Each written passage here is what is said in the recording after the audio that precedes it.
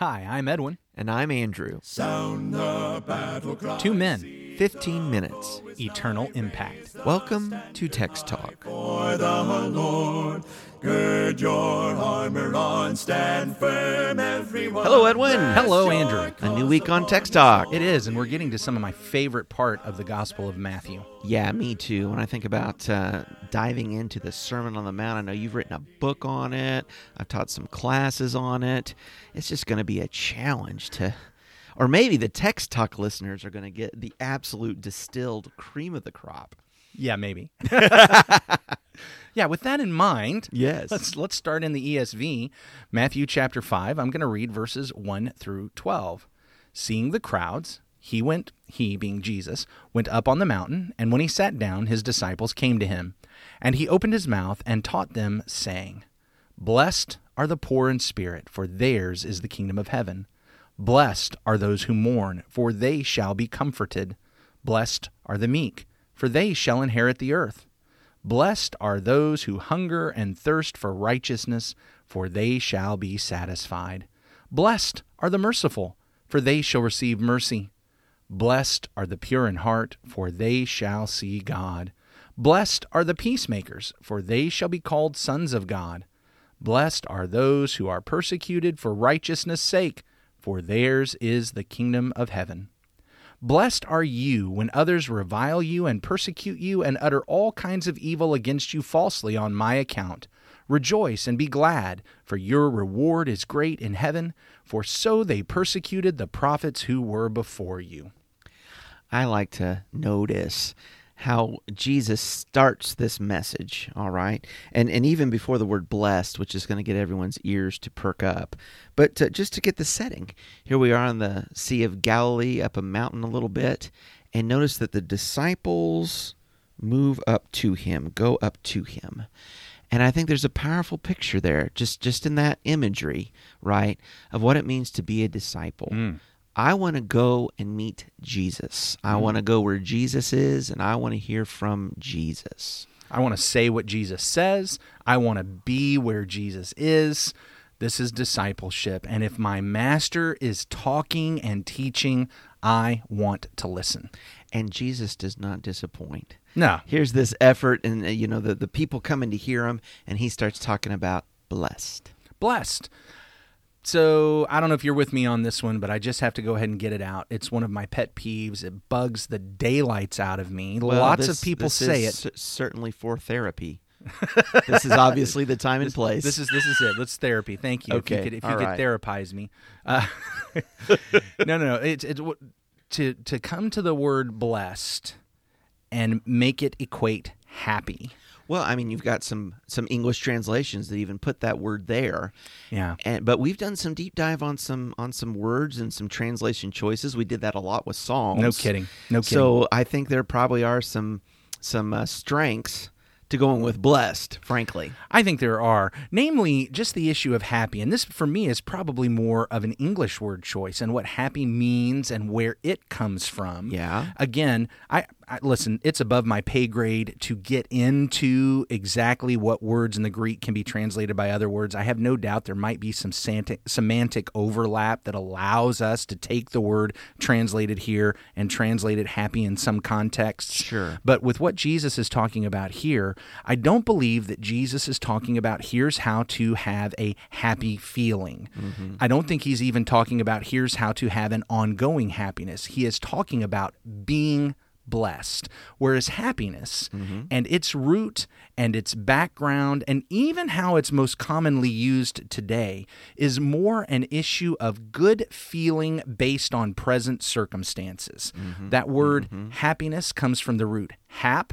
It's used in perhaps, mayhaps, happenstance, happening. It's connected to scenarios and settings and circumstance. Okay. And so if my circumstances align properly, then I have good euphoric feelings of goodwill, and I think everything is going well. Yeah. And I don't believe that Jesus is talking about that. He's not talking about some internal feeling. He's talking about something that God is doing for us. We are blessed. We have received a blessing. God is bestowing favor upon us if this setting. And that's what we really need to be focused on here, the gift and mercy and favor of God.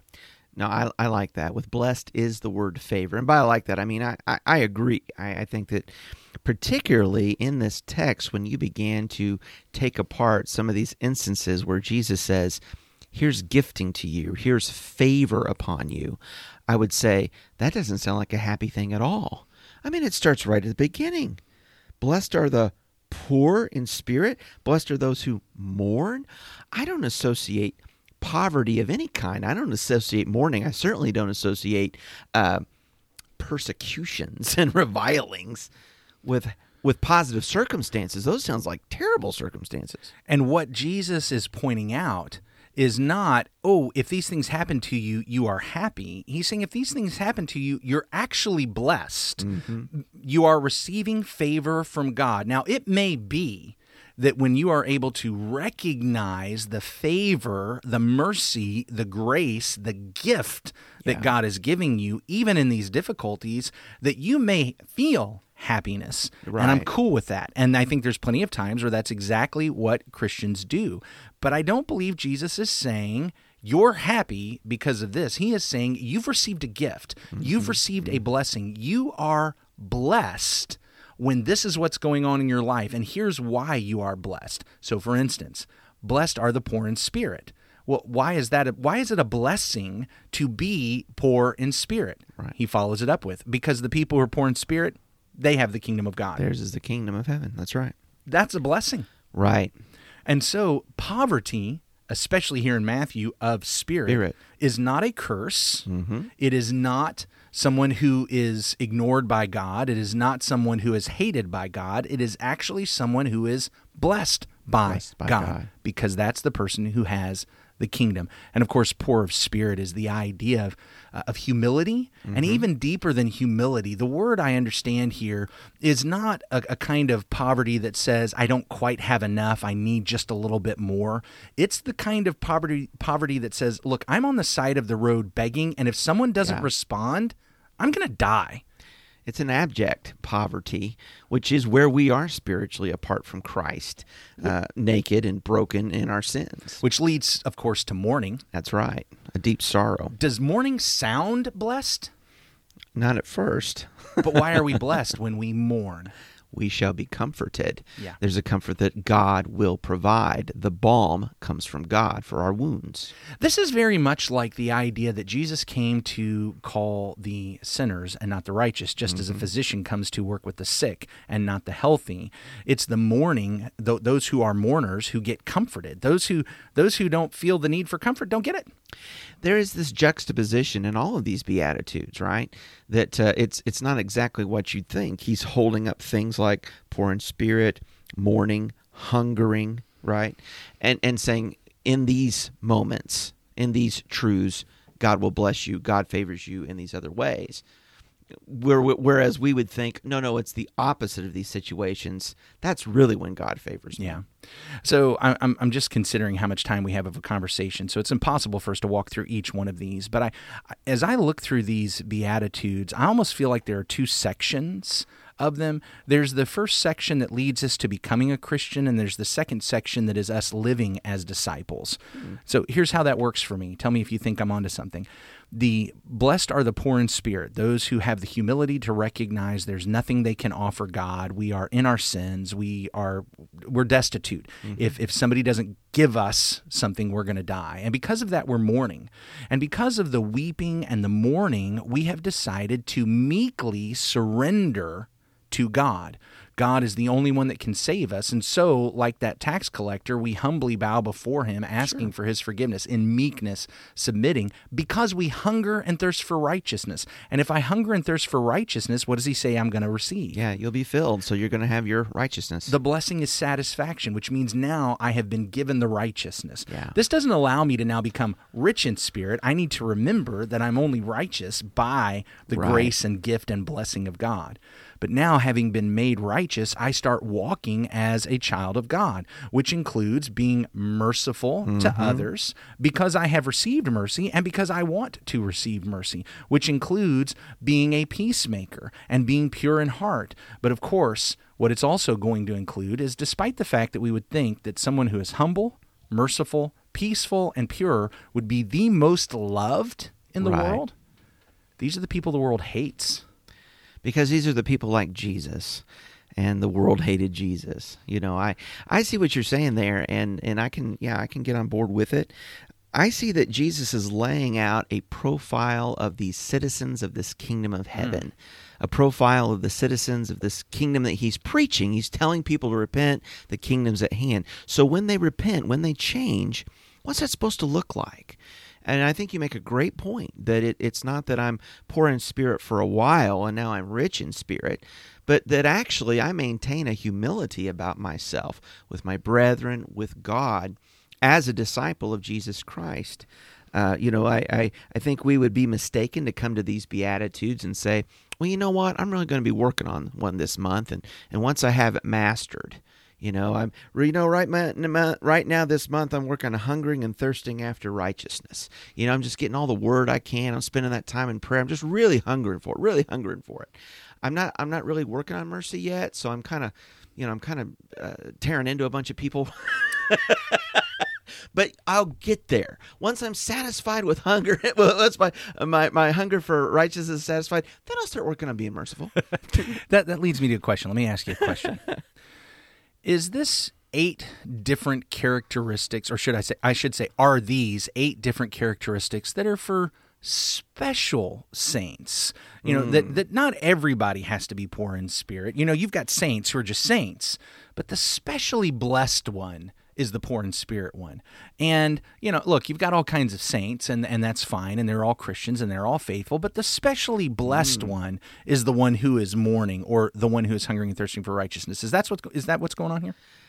Well, no, I don't see it that way. I see it as this is what it would mean to be a saint, as opposed to this would create castes or levels of saints. So this is the profile. You said a moment ago, the profile of a citizen of the kingdom. So if a person doesn't have this profile, they're not a citizen of the kingdom, or not living as one. Not living as one. Maybe least.